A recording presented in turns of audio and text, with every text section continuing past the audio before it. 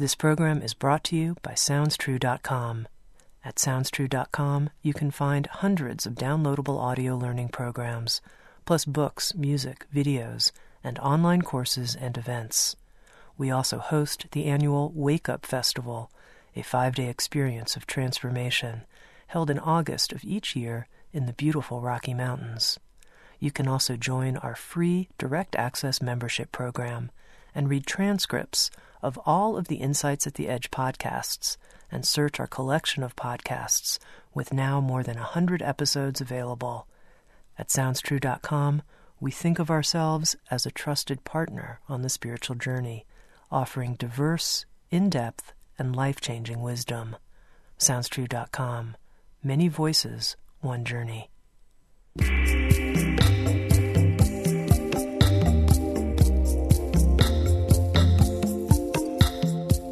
You're listening to Insights at the Edge. Today my guest is Mario Martinez.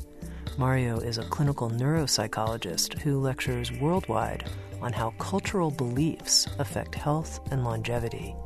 He's the founder of biocognitive science, a new paradigm that identifies complex discoveries of how our cultural beliefs affect our immune, nervous, and endocrine systems. With Sounds True, Mario has created a 6-session audio learning program called The Mind-Body Code, How the Mind Wounds and Heals the Body, where he invites the listener to discover the dynamic interplay between thoughts, the body, and cultural history in order to master the creation of wellness and fulfillment. In this episode of Insights at the Edge, Mario and I spoke about biocognition, the mind-body connection in a cultural context. We also talked about how, according to Mario, culture creates biology. We also talked about 3 archetypal wounds that Mario has identified appear in cultures throughout the world, the wounds of abandonment, betrayal, and shame, and what their antidotes might be, and how to access those antidotes through what Mario calls healing fields in the body. And finally, we talked about the concept of the drift and how to navigate chaos with uncertainty as our guide. Here's my intriguing conversation with Mario Martinez.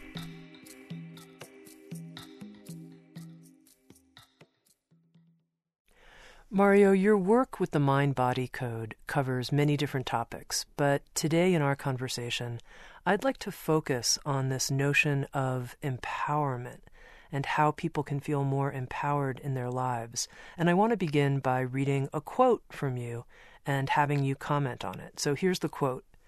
"Change cannot be sustained unless the individual has the self-worthiness to accept the potential benefits gained from the change." That's a complex statement, but what I mean there is that the word empowerment is used all over, and people have different meanings. But I look at it from what the actual meaning does to the biology, especially to the immune system, based on the research that's been done. And I try to take very complex discoveries in science and complex theories in practice and make them very simple, very applicable, because the nature is very simple, although it unfolds in a very complex way. But to define empowerment, I look at empowerment as a challenge that you have on a road to something, a road to an objective. And in that challenge, you need the resources to be able to achieve that challenge, and you need the sense of worthiness that the energy that you're putting into it is going to be validated. And one of the things that I see, especially in the work world, especially in the organizational businesses that I see, is that it's not stress. That's not what makes people sick. That this empowerment is what makes them sick. So, for example, if you have a responsibility for something, whether it's in a relationship or in working for a big corporation, and you have responsibility, but you don't have authority to actually apply whatever it is that you need to do, people begin to get sick. They're disempowered. and I'll explain that, how the immune system works with that. But basically, not having the resources. And number two, not having meaning in what you're doing, whether it's a relationship or a job, not knowing what the meaning is, not knowing that there's a connection with something. So if you take those two things and you say no resources to overcome a challenge and no meaning in what I'm doing, right there you have defined disempowerment. And then the opposite would be true, which is having the resources and having the meaning of what you're doing. But let's dig in a little bit more to this concept of having the self-worthiness to accept the potential benefits that might be gained from the change. How does one develop that self-worthiness? Well, the first part is to see how we don't have it and how to fix it. What happens? First, we have to look at our biology in a different way. We separate mind and body, and we think that words are some symbols, and the physical is something of substance. But it doesn't work that way. From day one, we first hear words, and they don't mean anything. Then they begin to have meaning. They begin to connect it, the breast of the mother and the hunger and those things. But those symbols are embodied. Those symbols become biology. That's why when you say to somebody, "You're not very smart," and you shame that person, the immune system responds as if you have a wound. You get inflammation, what's called pro-inflammatory products. So they have meaning.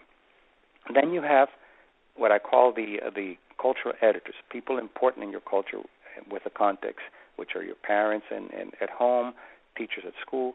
And those people begin to give you an image of you that may not be actually who you are. They may say to you either good or bad. They may say you're very good at math, you're bad at following directions, you're bad in relationships, and those words are incorporated, and a person develops a concept of self.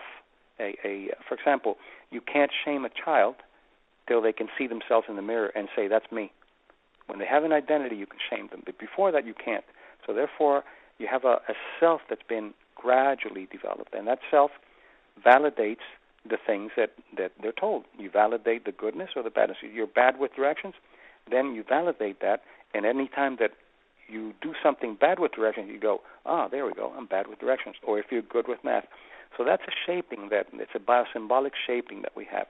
And then gradually it begins to build a self that has a sense of worthiness, or a self that doesn't have a sense of worthiness. It doesn't, because of what the self-image that person learned is not very valuable. Then therefore, what happens is that if good things happen to them, their nervous system, the immune system, the endocrine system responds as if you're seeing a lion, because this tremendous turbulence is not compatible with the state of being. It's not compatible with what you would consider normal. And that's why you see people who achieve their life dreams and they get sick, or they die, or they retire and they go to that wonderful home, and 6 weeks later, cancer. Too much for that sense of worthiness or lack of worthiness. So it's a building what I call consciousness. It's an operating consciousness that defines who you are, and then, unfortunately or fortunately, we confirm that in our world. So we have a very selective perception based on our neural maps of who we are. So if we say we're good, then we look for things to confirm that we're good, and we constantly get evidence, but it's very biased evidence. But if you're bad, then you find evidence that says, there we go, I'm bad, and there we go, I'm bad. And then you create horizons that only tell you, for bad people, only bad things can happen. If something good happens, it's a complete turbulence.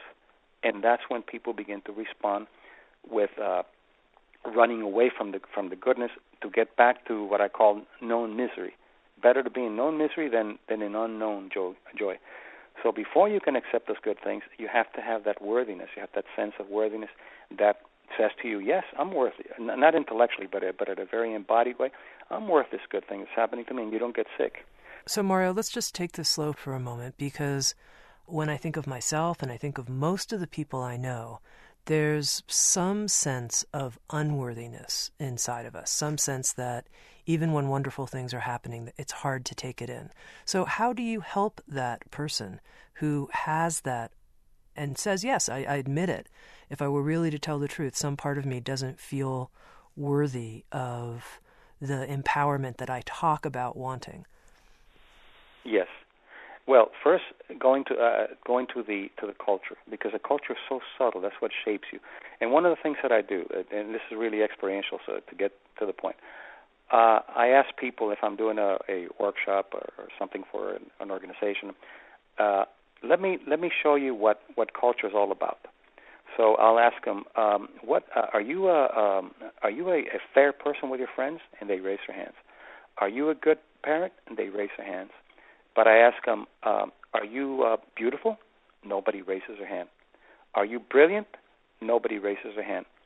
Why? Because the culture tells you what you can and cannot accept. And what they teach you is that pseudo-humbleness.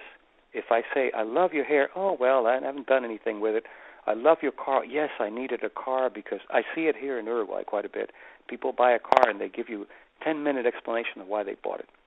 So when that shaping that you get will then determine whether you can accept something or not without the excuses or without the explanations about the goodness that happens to you. Fortunately, there's some people who get that kind of validation, and when good things happen to them, they say, "Oh, great, this is it. I deserve this. This is me." But just like some people in the example that I give you can't accept that they're brilliant or can't accept that they're attractive or beautiful inside or whatever, then if you can't accept it, then it's not going to be a reality. So how do you help people like that? Well, first, identify what kind of wounds they have, what kind of things they were taught that wounded them. And we've talked before, the three wounds that I've identified in all cultures are archetypal because I see them in all cultures. I see them in Africa, I see them in the Philippines, all over. And you can only be wounded those three ways: abandonment, betrayal, or shame. And each of those wounds is so interesting, has a different physiological response. So what happens is that if those wounds become your executioner, they become your inquisitor, constantly beating you up, and you're having a good day, and all of a sudden something happens and it's downer, and you don't realize what happened, and it's that wound coming up that says to you, you were abandoned, therefore you're not worthy. You were shamed, therefore you're not worthy. You were betrayed, therefore you're not worthy. And then what happens is that you learn that intimate language, and you paradoxically speak it fluently with your co-authors. So if you've been abandoned, you either abandon or look for abandonment, because that's the fluency that you know. That's a language that you know, even though it may not serve you well. So we do methods with deep relaxation and contemplative kinds of ways. We get people to the wound. We have them identify it where it's manifested in the body. But then, to fix that, each of the wounds has what I call a healing field. So let's say that you have an abandonment wound. Well, the healing field, the antidote to that is commitment, a commitment consciousness, and I'll explain it in a minute. Then if it's betrayal, loyalty, and shame, honor. It's so interesting that we're beginning to do some research, so you can see how powerful it is. We know now that shame has been studied in psychoimmunology, causes inflammation. I mean, when you're shamed, you notice that people turn red, and if you measure their interleukins and other kinds of pro-inflammatory products, you'll see that they're high. But now, an anti-inflammatory, and this is what we're testing, is honor. If you enter an honor consciousness, you actually create a psychoneurological change by entering that state. And how do you do it? Let's say an example, just a very simple example. You walk into a place, let's say a conference, or you're having a meeting, and your boss speaks shame fluently. And you walk in and say, "Tami, there you go again. I can always count on you of being late," or something like that. And all of a sudden you feel this incredible emotion overcoming you. You turn red, and you can't figure out why such a little word, a little thing that happened, has that affecting you. And the reason is that you're living out your whole history. You're bringing out your whole history of shame into the moment. What do? Very simple. You stop. You realize that you're being shamed, or you're seeing it as shaming, and you see where you manifest it in your body, and there are 5 portals of health that I talk about. Anyway, you identify it, and you simply breathe into it to accept it, that this is what you're feeling.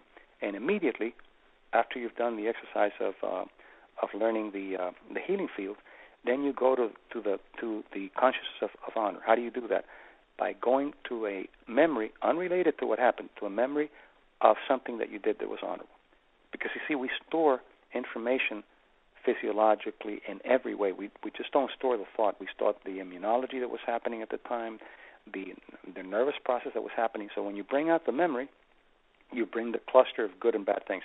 So you bring in, I had a patient who had an inflammation, actually a problem with arthritic inflammation, and his proud moment or his honor moment was when one day a bully was going to beat up this other kid, and he stood up and he protected that kid from being hurt. And that had an honorable effect on him.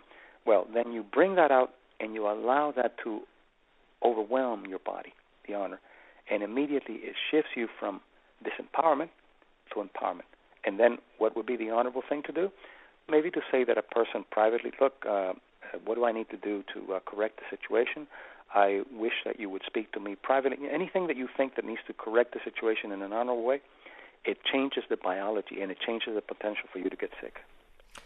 Now, Mario, you have said quite a lot so far in our short conversation, so I'm going to try to slow it down a little bit and make sure I'm following all of the things you're saying. Of course, yes. So, first of all, we were talking about why some people feel worthy and how you need to feel worthy to really make big changes in your life. And we were talking about how most people don't have that worthiness.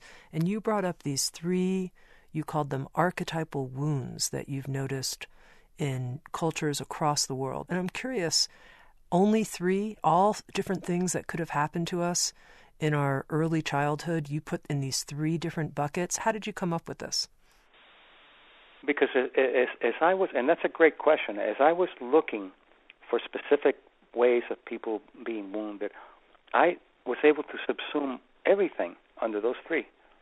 And they're so, the abandonment, for example, is the most primitive. You can abandon a child physically and they die. You can shame them, they don't die. Or you can betray them and they don't die. But betrayal is the most, and it happens with animals.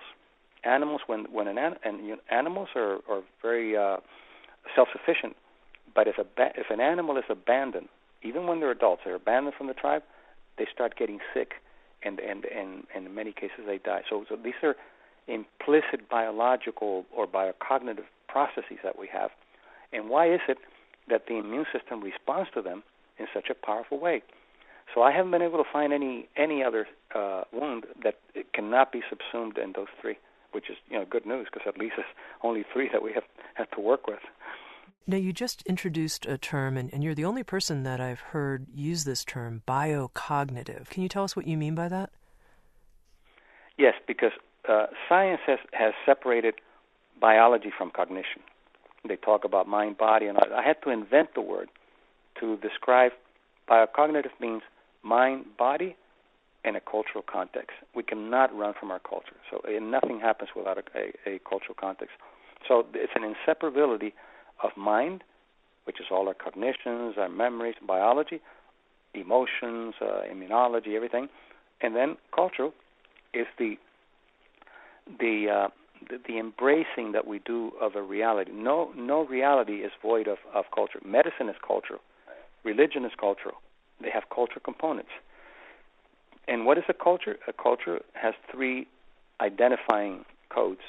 Any culture, the culture of a B cell, a T cell, an American, Hispanic, anything. And the three identifying codes are, number one, what are the codes of acceptance? How do I accept this? I know it's a T cell, okay, you're in. You're a B cell, you're out. You're Catholic, you're in. You're not Catholic, you're out. At a very basic level. The second code is rejection. What do I reject? What do I not let in? And what are the ways that I don't let in? And even after I let them in, what are the ways that I can get them out? They do that in science. When you say the wrong thing, the Inquisition comes out, just like they did with Galileo when he said that the Earth was not the center of the universe. The Inquisition is still alive. And the third is the language. What language do you speak? We're speaking English now. But if somebody speaks Chinese, we're excluded. We don't have a communication system. Well, interestingly, the cells also have cultures of how they communicate, what they reject, and what they accept. That's the most basic definition of a culture. And it's biocognitive in that sense that it's mind, body, and culture. Okay, and so I'm going to keep going here with this unfolding of these three Yes. archetypal wounds. So we've briefly touched on shame, abandonment, and betrayal. But let's pick abandonment. As you said, this is very, very core. And I think many, many people have a sense that something happened at some point in their childhood where they felt deeply left alone and were suffering in some sense, that sense of being isolated and you could say abandoned. And you propose that there is a healing field, you use this term, and I want you to explain that more, of something called commitment as the antidote here that we could shift into if we find ourselves triggered and feeling abandoned in some situation. So talk me through how that might work for somebody. I call it a healing field because one thing that I emphasize in biocognition is that we have co-authors. We didn't learn things on our own. We have co-authors, people, parents, and people that go along on the journey that actually co-authored what our reality. And we have co-authors of abandonment, and we have co-authors of commitment. So the field is one that as you bring back commitment, because again, we archive.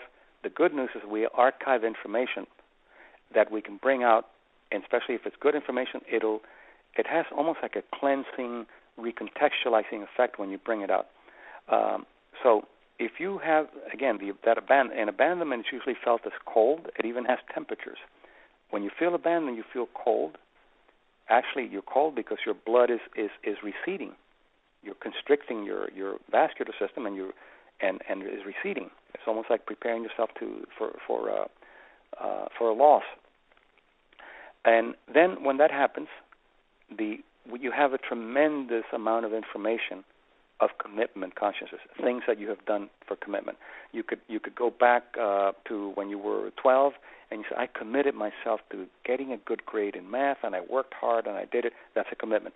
That has that's why it's biocognitive. It has biocognitive consequences, and not just a memory, but when you learn to, and when we teach people to actually tune in, to embody the information so it doesn't stay up in the head, you could say, oh, yes, I was really committed, but you don't go to the body, then it's lost. But if you embody it and you see, just like when you see what's negative, when you see what's positive, what's happening is you're changing physiology there. But you're also biocognitive, because it's not just physiology, it's biocognition and biology. You're changing it. So what happens if you continue to do that? Every time that you go into an abandonment consciousness, you go in and you recontextualize it with commitment consciousness.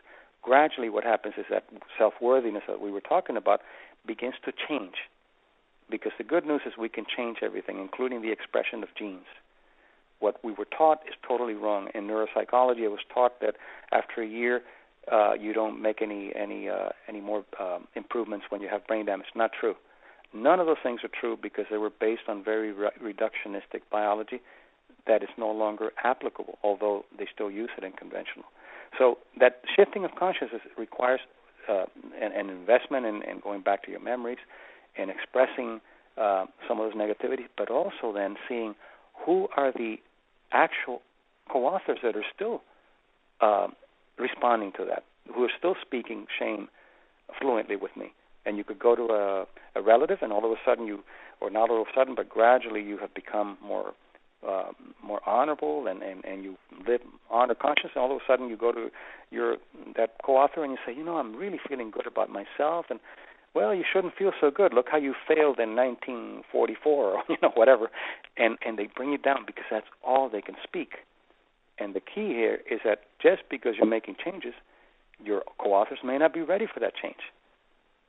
So you have to be aware that then you give those co-authors the amount of honor that they can handle, and don't go beyond that, or the amount of love that they can handle, and don't go beyond that because you'll toxify them. Love can toxify. Good things can toxify people who have very, very small areas of goodness within them or worthiness within them. Okay, now I want to make sure I understand what you mean by embodying the healing field. So let's just for the moment stick with this abandonment example, this abandonment archetypal wound, and say somebody's going through a process in their life where they're going through a breakup of some kind, a relationship breakup, and they feel quite abandoned. How do they make sure that when they call on this healing field of commitment, that they're doing so in an embodied way, not just as an idea? Yes, that's a great question, and if it's not done right, it doesn't work. You first identify where you manifest, which is a way of saying embodying. Let's use a specific example so it'll be clear, because I think that's a very important question that you're asking. You feel you're in a relationship and that person, quote unquote, abandons you. All right. So you begin to feel the abandonment. You begin to, this person left me after all these years. And then how do you embody it? Where am I manifesting this thought and this emotion, this biocognition? And you realize that your chest is tense and your stomach is beginning to make very unusual sounds. Well, that's how you're embodying the abandonment. And rather than trying to get rid of it and say, I don't want to feel this, I'm happy, I'm fine, that's superficial positive psychology that doesn't work. It's naive. You go there and you go in. That's where the Buddha say you enter the turbulence. And you don't try to change it. You don't try to make it better. You just go in to embody, to enact, to live what your body is doing. And you do it and you breathe. You always remember that you have to breathe from your stomach slowly. And you embody it. And you'll see that it doesn't last more than a few minutes because you're paying attention to it. And once you do that, then you take a deep breath and you say, okay, now let me bring the antidote here.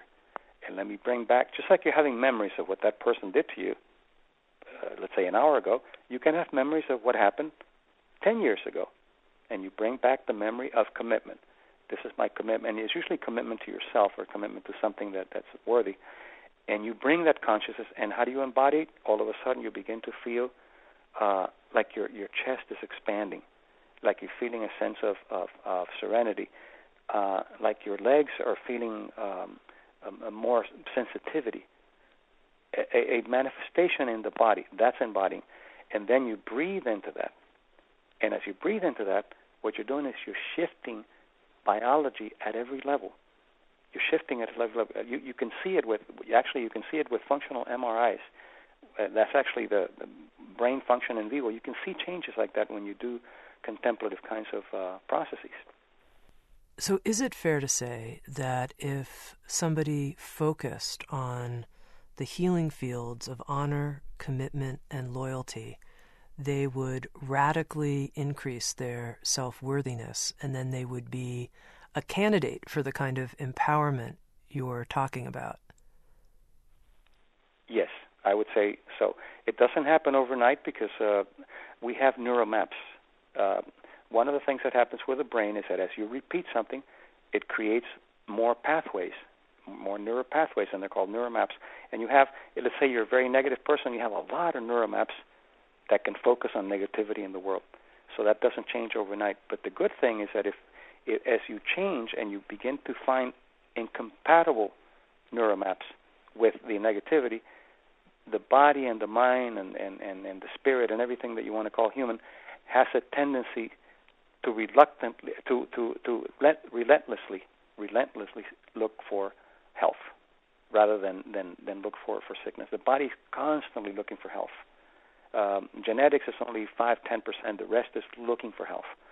So as you begin to modify, as you recontextualize, not just change one thing for there, but recontextualize, by doing it, then you create new neural maps. And I'm going just to the neuroscience so you can see that it's very related to the biology. And gradually you begin to reinterpret things. You begin to give different meaning. But then, again, I can't overemphasize this. You have to be aware of the co-authors that are maintaining that for you. And what do you do with co-authors? You set limits. You set benign limits. Another way of empowering yourself is by setting benign limits, which says, this is as far as I go. And then you get permission. In assertiveness, we usually talk about setting limits. There's another part of assertiveness.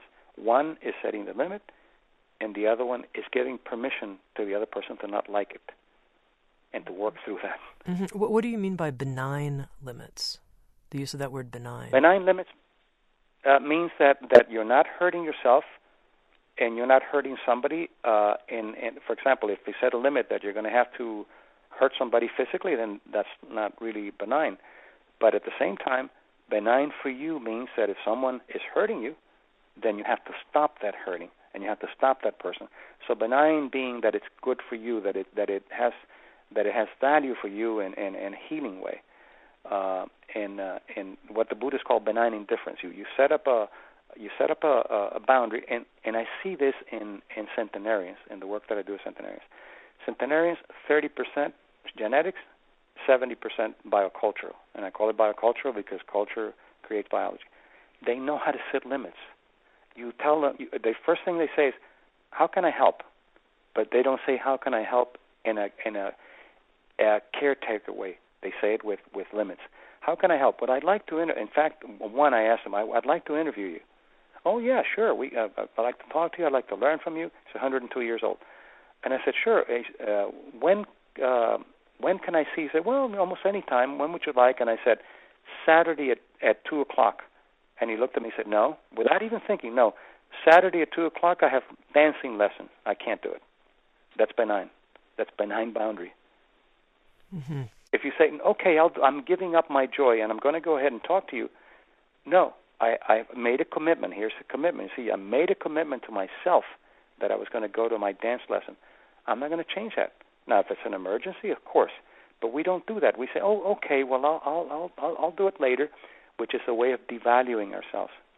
You notice when you walk into a restaurant by yourself and they say, only you, only one, as if they're expecting somebody else to come with you. Once a month, I take myself out to dinner. I dress very nicely, and I take myself out to dinner. And it doesn't matter what country I go. They'll say, just one? So right there, the culture is saying, what's wrong? There's something missing. So we're being shaped constantly without knowing it. Now, you made a very strong statement, Mario. You said, culture creates biology. And I understand in your work how important cultural ideas are in terms of influencing our biology. But you stated this very definitively. Yes, and I'll give you an example. The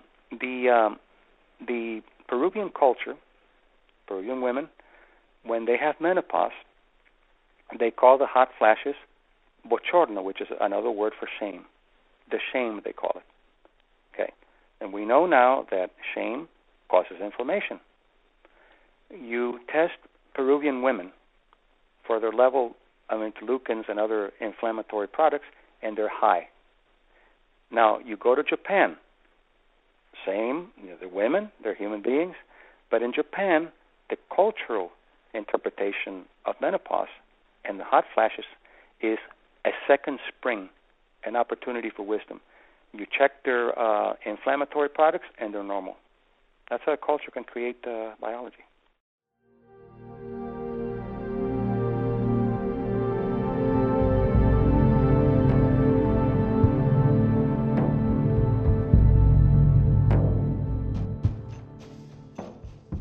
You're listening to Insights at the Edge, produced by Sounds True.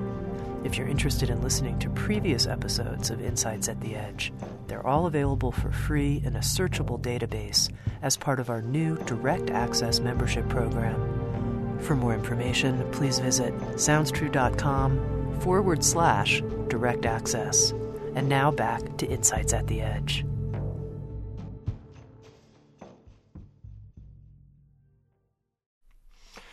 Okay, so I've been focusing on this question of empowerment and how we make changes in our life and the importance of self-worthiness in making changes. And part of the reason I really wanted to focus on this theme, Mario, is because I think there's a lot of confusion right now, speaking of the culture, in the culture, related to the whole idea of how we can manifest changes in our life. And I think post The Secret, many people have been experiencing in the last several years the reality that it's not enough to simply want something to change and visualize a change, that there's something missing, that there's more to the process of empowerment than that. And I'm curious, we've been talking about it, but if you could help summarize our discussion and really pinpoint for people what's missing when we just visualize a change and want something to be different, but yet it doesn't change. What do we need to make these kinds of changes in our life that we all want to make? Well, the first thing, one of the things you do in science is you go back to how things break, and then how to go back and see how you fix them. So how do things break? We don't get shamed, or we don't get abandoned intellectually. We don't get abandoned intellectually. We don't say, I'm being abandoned. There's a biology that goes with it. So basically you have a cluster of emotions and physiological changes and the cognition and the thought. So why then do we think that we can, just by going to the thought, we can change something that requires more than a thought? Because it's like trying to change something taking only one of the ingredients. It doesn't work. So if you say, I'm a wonderful person, your biology is not going to go with it, because you were shamed not only with words, but with what the words did to your biology. It created neuromaps. It created a response to situations similar to that. So by you saying, I'm worthy and I'm honorable, it's only an intellectual component of many other things that are going on. So you have to then go to the other components and see how you change those neuromaps and see how you change that response. And that's why I call it biocognitive, not just cognitive. Cognition alone doesn't work. It doesn't access the total picture. Mm-hmm. And so let's say that somebody wants to make a specific change in their life. Let's just pick something which is something that a lot of people want. They want to make more money. And I'm going to go back to this original quote that I used from you. Change can't be sustained unless the individual has the self-worthiness to accept the potential benefits gained from the change. How does somebody work with being able to accept the benefits of making more money? How do they do this? There's a very simple experiment that you can do, so you can see the horizons that we create. You can have someone sit and do any kind of contemplative relaxation or anything just to quiet the mind. And you ask them, okay, imagine now, let's say they make $40,000 a year. Imagine you make $40,000 a year, and now what I want you to do is look at what you're doing with that money, how you're paying bills, and you're creating a context. But as you're creating the context, there's biology going on too. There's biocognition, not just cognition.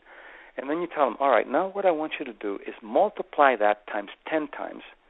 Now you're making $400,000. What are you going to do with that money?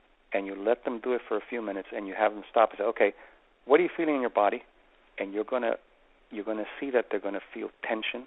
They're going to feel disruptions because the horizons are being shaken. They're so used to the reality is around what you can do with $40,000, what you can buy, what you cannot buy, where you can go, and all of a sudden you expand the horizons, and you would think, oh, this is great. Your biology has to follow. Your biology is not ready just because you say this is great. So you actually feel the stress, you feel the tension, and there are two things. So even with illnesses, you can see that the worthiness has to do with illness too. An illness has many components. Of course, it has genetic predispositions, not sentencing, but predisposition. It has environmental, what you eat, and all that. In addition to that, an illness is learned. You learn an illness, and one of the functions of the illness, in addition to the things that I talked about, is that the illness can allow you to not act on something that you need to act, on something that requires, again, boundaries. You see how boundaries always come up. Something that you don't want to do anymore, but your culture is so powerfully inducing you to do it that an illness gives you a pass. That's one way. And the other is that something's coming up that is so good that you don't feel worthy of it, and you sabotage it to go back to the horizons of your misery. So it has two functions. And I argue that unless you work on those two functions, people will not heal. They may be cured, but they won't be healed. And those two functions again, one, it allows me to draw a boundary that I'm uncomfortable drawing. And what was the second function that an illness has? The second one is that something good happens that you don't feel worthy of, and it's so turbulent that without you knowing it, you bring it back. People who win the lottery in the U.S., but in other countries, I've been able to verify it in other countries too, they keep it on an average of 18 months. They can't handle it. They either sabotage it with illness, or they find an accountant that steals their money, or they find somebody, relationships that takes their money, to bring them back to that level of unworthiness, or the level of worthiness that they had before. because they couldn't handle the other. So one of the things that I do, I work with executives and people who have a lot of money and people who don't have money, and it's the same thing. They have the same problems. Teaching them that any time that something good happens, you have to deal with it. You have to work with it as if it was a bad thing. Why? Because turbulence, the brain doesn't know whether it's good or bad. It knows that it's turbulent and it's different, that you went beyond your field. You went beyond your boundaries, and therefore turbulence happens in order for you to make a decision to move forward or to go back. For me, anytime any good thing happens, especially good things, I stop, I do a meditation, and I do an expansion, what I call expanding the ceilings of abundance. Because if I don't, then it's going to be turbulent. Now, let's actually step into that and try that. So it could be any good thing that's happening. It could be someone coming up and saying, "You look beautiful today," or "Wow, that was so brilliant," or whatever. How can you help somebody right here in this moment work with that turbulence that they might feel in that experience? First, to stop and let that information go to the cortex, because the cortex is the most sophisticated part of our brain, and we learn these things at a primitive level of the brain, the limbic system and things like that. So the first thing is just wait. It's like if you get angry with somebody, don't respond with your email right away. Let it get to the cortex so you can give it reason and so you could process it.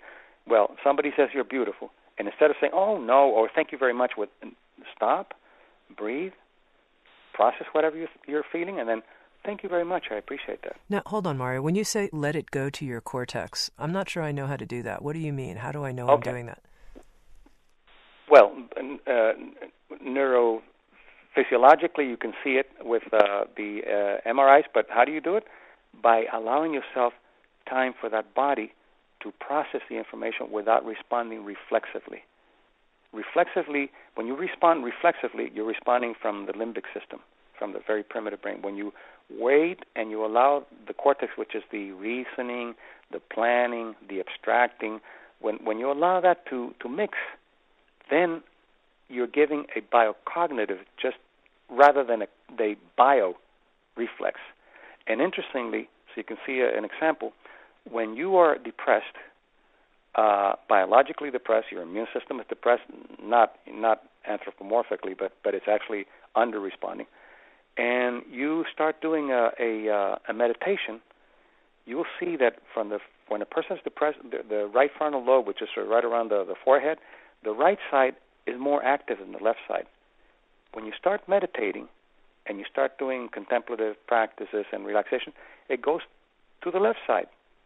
So what it's doing is that information is going to the left side to get meaning, to get contextual language meaning, and it comes together and it becomes a positive emotion. So, but that has to happen in the cortex. And we tend to respond reflexively because we've done it so much that it's like a knee-jerk. No, thank you, or thank you very much, without letting the embodiment or the physiological manifestation to happen. And what will happen is that, let's say that a person's not used to being told that they're beautiful. It could be beautiful inside, outside, doesn't matter. And somebody says, okay, and they're going to practice a technique, and they say, "I think you're beautiful. You have beautiful eyes." Well, what do you do first? You're going to feel some tension. You breathe, and that'll take just a few seconds. You don't even have to detach from the person. You breathe. You realize that there's a little tension. You allow it to happen, and then you bring gratitude in. And the gratitude is something that it's an exalted emotion. It goes up to the cortex very quickly. And then when you say, "Thank you very much, I appreciate that," but since you're not used to even saying that, you go back and you pay attention to your body again. How does that feel for me to say thank you? Instead of me saying, "Oh, I'm not that beautiful," or that kind of thing, then what you're doing is you're reshaping, you're recontextualizing not only the input, but also the output. And gradually you begin to, let me give you an example, a personal example in the culture. I was a kid, and my grandmother taught me that you don't receive money from friends or from people that you love. If you work for them, you have to do it for free. So I was 12 years old, and the gentleman next door would ask me to cut the grass. And it's a very powerful admonition. And I would cut the grass, and of course I wanted him to pay me. He would pay me $5, and it was a lot of money. So he would come over to pay me and say, "Oh, no, thank you. That's all right. No, thank you." But inside I was saying, "Please put it in my pocket." So he would put it in my pocket and say, "Okay, well, I can't do anything about it." It was an anguishing moment. It was a difficult moment for me to say, yes, I accept. And then what happened when I went into private practice? I had a real hard time charging people. I would forget or I wouldn't. My fees wouldn't go up. All of that from the culture admonition that you don't accept money for what you do. So I had to learn this process that I'm telling you. And sometimes people will say, "You charge too much." Yeah, you're probably right. I probably do, and we can work something out, or I can refer you to someone else. But these are my fees, and then you stand for what you are worth, or what you believe you're worth. Not just money, but anything, love, anything. Now, you mentioned this interesting phrase, exalted emotions. What are exalted emotions? The exalted emotions, and I'm glad you asked me that, because there's a new contemplative neuroscience. Richard Davison and people like that are doing that. The exalted emotions, I don't want to call them the evolved emotions, because we don't evolve. We develop, we co-author, we co-create. Exalted emotions are empathy, love, compassion, magnanimous emotions. All of those are the exalted emotions. Those are emotions that we feel at levels of high compassion and high love and high empathy. And in order to be able to feel that, you have to get out of yourself. It's an unselfing and bringing somebody into your field of whatever it is. In order for you to feel empathy, you have to get out of yourself and see what that person is experiencing. And if you have, for example, prefrontal lobe damage, you can't go out. And that's what sociopaths, they're incapable or unwilling to experience empathy. You'll ask them, "Well, how do you feel about you just cut that person?" Well, it's their problem. That's primitive. The exalted emotions are you get out of yourself and you bring that person into your field of love. And by the way, the immune system responds real well to that, and it has nothing to do with fight or flight. And the contemplative neuroscience that I was going to talk to you about is that we have learned for many, many years from the damaged brain. People have a stroke, and if this part doesn't work, then it's no good. And that's what we've learned. But lately, in the last few years, there's some neuroscientists that are beginning to study the healthy brain, especially with the exalted emotions. What happens when a person experiences love? What does the brain do? What does the immune system do? What happens when a person feels, for example, you look at somebody that you like, a friend or whatever, and you smile? What happens to your immune system? And what we're finding is that from the pathology that we learned, the pathological mode of learning about the brain gave us very little information about the complexity of the brain, the plasticity of the brain, and the ability that it has for the resilience and the things that we can do. An example, it was thought that there's a part of the brain that can identify faces, and it's called a fusiform gyrus. It can identify faces, and when you have damage to that, you can't identify a face. You see your mother's face in a picture. Who is that? I don't know. So, from a sick brain, from a damaged brain, the conclusion was that part of the brain identifies familiar faces. Period. But then Richie Davison and others begin to look. Okay, let's look at the healthy brain, and especially let's look at the healthy brain of people that meditate for many, many years. And they find that part of the brain not only identifies faces, but it identifies anything that you like and that you do well. So if, for example, you're a painter and you specialize in painting roses, when they show you that part of the brain lights up like a Christmas tree. So it's not just for faces, it's for familiar objects that have meaning to you. But you couldn't get that if you studied just a sick brain. It's an example. Mm-hmm. Now, we've been talking a lot about the immune system and how the immune system responds in different situations. And I'm curious from your work, what are the cultural beliefs that are damaging or difficult for the immune system? And then also, what are the cultural beliefs in our time that have a positive impact on the immune system? Okay. Well, first, I've proposed a new model of the immune system because the old model doesn't explain these things. It looks at stress and it looks at cortisol, and it looks at adrenaline and noradrenaline, and that's it, and it stops there. And I'm not exaggerating. I mean, it really looks at the negative emotions, and the fight or flight is still alive and well. But then when you start studying, just like when you start studying the healthy brain, you start looking into the healthy immune system with the exalted emotions, you find that these emotions have nothing to do with fight or flight. I mean, love has nothing to do with fight or flight. And yet, what happens when you feel love? Your IgAs go up, your T cells go up, all the things that have nothing to do with fight or flight. So therefore, you have an immune system that actually it confirms, it's a biosymbolic, symbols becoming biological, it confirms the consciousness that you live rather than a fight or flight battle. And the reason that it became a fight or flight, science brings in the projections of the person who developed the science.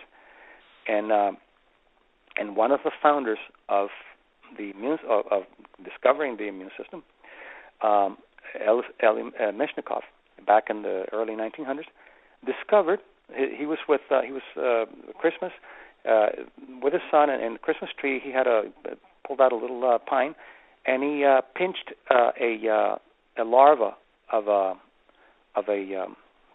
animal, and he the next day he saw it, and he saw that it had moving things around. He saw it on the microscope, and he saw that there were moving things, and he said, "Oh, those things are taking the infection away." But in those days, they thought that, which are macrophages, in those days they thought that those little things actually promulgated the illness. They would take the infection and take it all over the body. I mean, look at the science of the day, not that long ago. And he said, no, it's really not that. These little cells are actually cleaning out. But what happened, Meshnikov suffered from depression, just like Nietzsche. He and Nietzsche were born around the same time, 1 year apart. They both intended suicide several times. So Meshnikov's world was a battle, fighting death. So what does he anthropomorphically do with the immune system?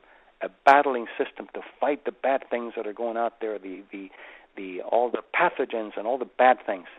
And I wondered if a woman would have discovered it, if she would have given it that kind of anthropomorphic interpretation. But you see, that's the interpretation that was given. So if you give it that interpretation, you don't look at anything other than fighting. But what happens if you get the exalted emotions in there and they start showing that it's actually working better than anything else you could do? Then you find that the immune system is not a fighter, a warrior.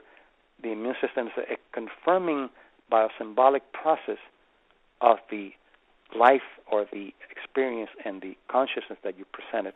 Okay, so let's just slow down for 1 second there, Mario. Yep. A confirming biosymbolic process. Can you explain that to me? I don't understand that. A confirming biosymbolic process. Symbols are biological because they create biology. An example, George Solomon, he was my mentor and he was one of the pioneers in psychoneuroimmunology. He found that men who are HIV positive, he was able to do psychological testing and see their level of assertiveness. Level of assertiveness, that's a psychological process. And as you know, the virus, the HIV virus, specifically attacks T cells, more specifically CD4 cells. Those are helper cells. And he found a correlation between the level of assertiveness that those men had and their T cells. So the men who were more assertive had more T cells and had a higher probability of living longer. And more research has been done now that men and women that actually forgive the person who infected them have higher immunity than people who don't. How do you explain that with a warrior model? It doesn't work. It's a symbolic, biosymbolic confirming system of whatever you put out. Okay, so given this view of the immune system, coming back to my original question, what cultural beliefs do you think promote health with our confirming biosymbolic process known as the immune system, and which cultural ideas are damaging to our health? Okay, that's a great question. And I think it's been really good for me to travel all over and to look at different cultures because we get very ethnocentric and we think that the immune system is only American. or whatever it is that you're studying. And what is the American culture? How does the American culture help the immune system? When you have the individualism that exists in this country, if you don't exaggerate it, it's very good for the immune system, because the individual is allowed to be praised in a job, or to be praised, and it also depends on the level you accept. But the U.S. is a very individualistic country, as opposed to Japan, who is a very collectivist country. So what happens in Japan? In Japan, you are working somewhere, and somebody comes to you, your boss comes to you and says, Tami, you've done a great job.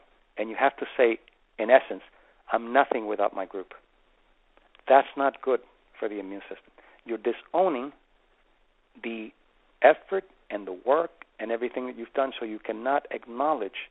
You have to disown whatever action you took and give it to your group. And in fact, when shaming occurs in the U.S., you feel ashamed because of something you did, and you feel the inflammation because of something you did. In Japan or other Asian countries, you feel the shame for your group, not for yourself. And it's even worse, because you're disowning the process. You're not embodying it. It's like, I'm not feeling it for myself, I'm feeling it for them. That's even worse. So those are examples of how it works. Now, if you take individualism too far, then it becomes narcissistic. If you take collectivism too far, then it becomes totalitarian. So it's kind of a range, but those are examples of how a culture can actually help or hurt an immune system. That's good. That's very clarifying. I just have one final question for you, Mario. And, I have to say, talking to you, you always present things from a very surprising perspective. You always say things that catch me off guard and are new, and I really appreciate that about you. I have the sense that you're really presenting an original body of work, that you're coming from your experience. Yes, it is, because actually biocognition, it's a convergence of fields that are not talking to each other with their discoveries. Cultural anthropology, psychoneuroimmunology, and neuroscience, they're not talking to each other with the discoveries that have very powerful effect if you converge them. So biocognition is a convergence of fields that are not speaking to each other. And then I just have one final question for you, knowing that you'll say something here that I'm not expecting, which is, I know in some of your more recent work, you're talking about how we can navigate chaos in our life. And you talk about how we can navigate chaos with uncertainty as our guide. And you introduce an idea that you call the drift. And I wonder, as a last conversational point, if you can explain to us what you mean by the drift and how we can possibly navigate the chaos of our lives with uncertainty as our guide. Okay, that's one of my favorite subjects. Actually, you have to navigate, I think, uncertainty with chaos, and chaos and uncertainty are related. Why? Because we have linear ways of looking at the world. The world's not linear. We just impose linearity on the world because that's how the brain works. If we didn't have linearity, we couldn't focus on anything. But it doesn't mean that there's no other complexity going on. And complexity theory can explain things better than Newtonian sequential linear processes, reductionist processes. So what happens? You want to go from A to B. That's linear. And all of a sudden, turbulence comes in. And what do? We try to impose a linear system of confirming. Immediately you stop there. Again, you embody what is this doing to me, and you move from a mode of confirming to a mode of observing. And you observe with a premise that says, there's implicit wisdom here that I need to extract from the moment. There's implicit wisdom that I need to extract from the moment. Not only does it take you out of reducing cortisol because you're all uptight, but it tells you there's an implicit wisdom here that since everything is interconnected, if I find that wisdom, synchronicity all of a sudden comes in. And I'll give you a very specific example so you can see how, because I practice it. And I'll also give you a way that you can start doing it and it'll come out more frequently in your life. I had to go to a lecture in St. Lucia in the Caribbean a few years ago. I didn't know anybody there. It was an interesting lecture because it was for bishops and cardinals about the psychoneuroimmunology of confessing for Catholic cardinals and bishops. So I get there, and one of the bishops is supposed to be picking me up. And see, that's a linear thing I'm expecting. And all of a sudden, the bishop's not there. And I go, I don't know anybody here. I don't even know where they're having their conference. Then chaos comes in. You begin to secrete cortisol. All kinds of things happen. So I stopped and said, okay, let me breathe, and let me look at things that are familiar to me. See, instead of confirming, you're observing. What's familiar to me? Okay, I've seen palm trees, and I've seen sand, and I've seen people of different race. All right, and I start looking around, looking for the wisdom that's there that I have to extract. All of a sudden, I see this taxi driver smiling. I said, oh, I go up to him, and I said, look, I'm having this and this happening.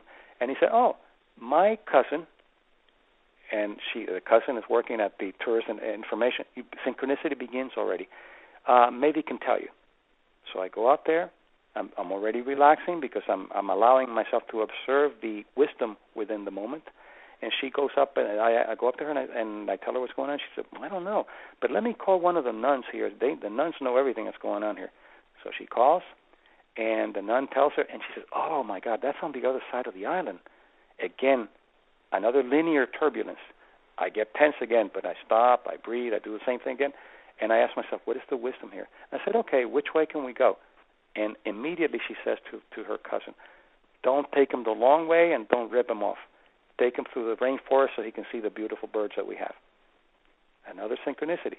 He does that. He takes me to the place. I get there, and I find out that the bishop couldn't pick me up because he had to pick up the cardinal, and the cardinal's more important than the psychologist. So what happened? I didn't bring my blood pressure up. I was able to connect with someone, and I was able to go through the most beautiful rainforest. If I had gone through that sequential imposing confirmation on that, I would have been fighting out there and getting upset. And you see how it works. It's a process of observation. Now, how can you create synchronicity and getting into the drift? Try it and you'll see. Simply do what I call feed forward. Feedback, gives you information from the past. Feed forward is information from the future. And that sounds almost like Star Trek, but you'll see in a second. Get yourself ready to go out to dinner. And I always talk about dinner because that's the most powerful ritual that you can do for the immune system. Dinner with somebody or dinner by yourself. And you and your friend or you and by yourself decide that you're going to go to a restaurant, and you make reservations, and you plan to go to a restaurant. You get to the restaurant, and you go to the maitre d' and you tell them, I changed my mind. I'm not going to this restaurant. Right there, the drift starts. You don't know what's going to happen. You don't know where you're going to go. You don't know where you're going to have dinner. And then that is nonlinear because you've created self-turbulence, but you're trusting that something's going to happen. It doesn't have to be significant. A very small thing has wisdom, and it may come out today, it may come out tomorrow, because nonlinearity is not immediate. It has, in the long run, effect. And every time I do that, I amaze myself with the things that I find. And I amaze myself with, again, confirming that the world is nonlinear, that there's tremendous information and the tremendous possible things that are going on that when they come together, we call it synchronicity. But synchronicity is always there. We just don't know how to go into the portals, and that's the drift. That's a simple example to the many. Now, Mario, one quick question. You said going out to dinner or going out to dinner by yourself or with somebody that you love is one of the most powerful things you can do for the immune system. So I'm curious, why is that? Well, because that comes from the cave. It has a very powerful survival point. In the caves, you had to go and have your dinner there, not only to have your dinner, but to talk about where the tigers were and where the food is and where the other tribe is. So it had a very powerful effect, not only of sharing the food, which is actually important and fundamental, but you were sharing information that had a survival and conservation component. So that's built in to your gene pool. And then gradually you build that and you build that, and what happens? We've lost that. We don't have dinner with our friends anymore. We have dinner with our television and our iPads, and it doesn't work. That doesn't work that way. In fact, I'll give you an example, a real quick example, because I know we're getting to the end. A study was done to look at why is it that some people who have alcoholic parents don't develop alcoholism. And the usual thing is that it's 5 times as much and all that. The factor that they found was that these people, although they had alcoholic parents, they still had dinner together. That alone was a factor. Mm-hmm. Well, very interesting, and I'm very happy to know that something that I do often and that I like to do, which is to go out to dinner, is good for my immune system. I'm finding that a positive note here. Absolutely. And just one final question. Absolutely. I'm going to just try to wrap this all up, Mario, by commenting that, it's unusual to talk to somebody both about empowerment, setting goals, having enough self-worthiness that change can come into our life, and at the same time to talk about something called the drift, where we allow ourselves to open to the unknown experience of the moment and where the future might be calling us. And I'm wondering how you put this together, how you put together the chaos of the moment and yet this desire that we have to be empowered in our lives and to set goals. How does that all come together for you? You always come up with great questions. That's a very, very important question. By tuning into the variables of the two, what are the conditions for linear and what are the conditions for nonlinear? The linear conditions are predictable. You go from A to B and you can predict, and you go here and you go there. The moment something breaks, and especially if you get upset, that's an indication for potential wisdom, an indication for going into the drift. But you have to trust it, because I have always found that eventually it has wisdom, but you can't expect the wisdom in the moment, and you can't look for it, because if you're looking for it, you get linear. You have to let it come into you and humble you with the discovery. So the key is to find when something is out of order, that's a potential for the portal of the drift. I love it. I've been talking with Mario Martinez. He's created a 6-session audio learning course with Sounds True, which is a type of underground bestseller. Word is out about the popularity and the effectiveness and the depth of this program. It's called The Mind-Body Code, How the Mind Wounds and Heals the Body. And always talking to Mario, as I said, I learned something new and something unexpected. So thank you so much. My pleasure, Tami. Mario Martinez at SoundsTrue.com. Many voices, one journey. Thanks for listening.